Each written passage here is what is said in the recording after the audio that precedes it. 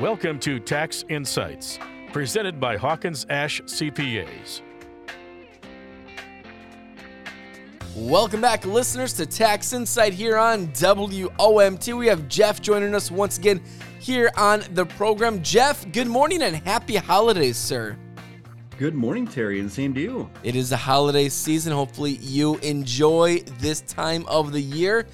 Today, inflation adjustments. It is the topic. It is a conversation that we have to have.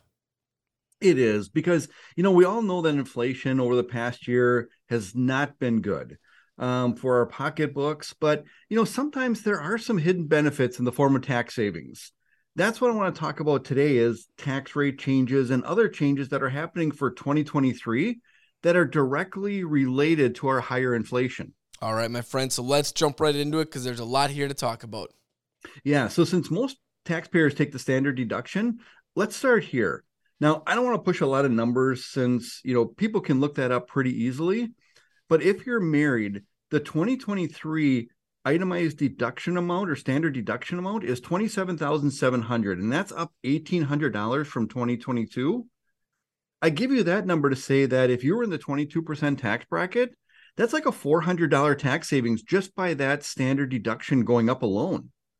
This, but because that standard deduction is going up, it's going to make it harder for more people to itemize since they really don't have enough of those big four deductions: medical, taxes, interest, and charities to qualify to do itemizing. So, but, the $400 savings is going to be pretty nice. Absolutely. So let's talk about the tax rates then.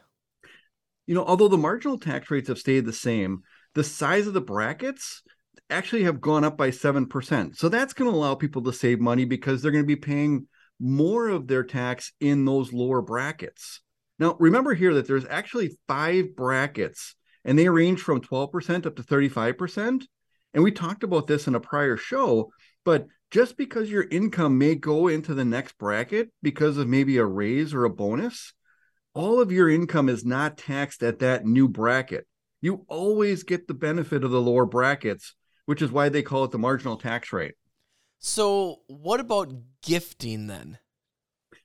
Most of us know, you can give any person up to $16,000 a year without any questions asked. This is called the annual gift tax exclusion. This gift is not deductible by the person giving it, and it's not taxable by the person receiving it. Now, for 2023, that gift exclusion goes up by $1,000, so $17,000 you can give any person in 2023. Sure. Now, I know that the estate tax was also in the news last year. Did the estate tax change at all? It did. And I like talking about this just because the numbers are so high. It's kind of fun. So, if you remember, the Build Back Better Act looked to decrease the estate tax substantially. And since this bill was not passed, the estate limits are still at the higher levels and increased for inflation for 2023. Those new limits, here you go, Terry, it might affect you, $12,920,000, and that's up by $860,000 over last year. So, for the average American. Yeah, it's the average American. Hey, Jeff, what about retirement plans? Time is running out here, so let's jump into some retirement plans. Yeah, so here's where I'm getting a little wonky with some numbers, but there was a lot of changes here. IRAs are going up to $6,500 plus $1,000 catch-up for those over 50. Now, 401k plans, 403bs, a lot of those employer-sponsored plans, they actually went up by $2,000 to $22,500 that an employee can put away. And if you're over 50, that catch-up went up to $7,500. So if you're age 50 or older, you can actually put away $30,000 into your 401k or 403b plan each year going forward.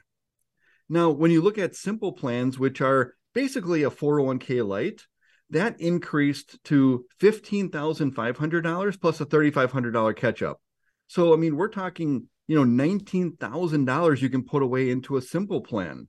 These plans are the ones we recommend for small businesses since they're really easy to administer, and it still allows the employees to put away a pretty good amount of money.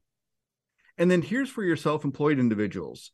the SEP, or the Simplified Employee Pension, that maximum for 2023 is $66,000. So that's what a small business owner can put away. And these plans we recommend for those employers that really don't have any employees or have very few employees. Jeff, again, a lot of information here each and every week on the program. Listeners, if you missed any of this stuff, we do podcast this program every week at WMTRadio.com. But in the meantime, Jeff, if listeners want to get a hold of you guys yet here before the end of the year, what is the best way of reaching out to you? The best way is just go right to our website, Hawkins Ash CPAs. Find a contact for your local office on our website. Follow us on Twitter, like us on Facebook, all the social medias that we have also. And we'll talk to you next week here on WOMT. This has been Tax Insights, presented by Hawkins Ash CPAs. Learn more online at hawkinsashcpas.com. Hawkins Ash CPAs, part of your business, part of your life.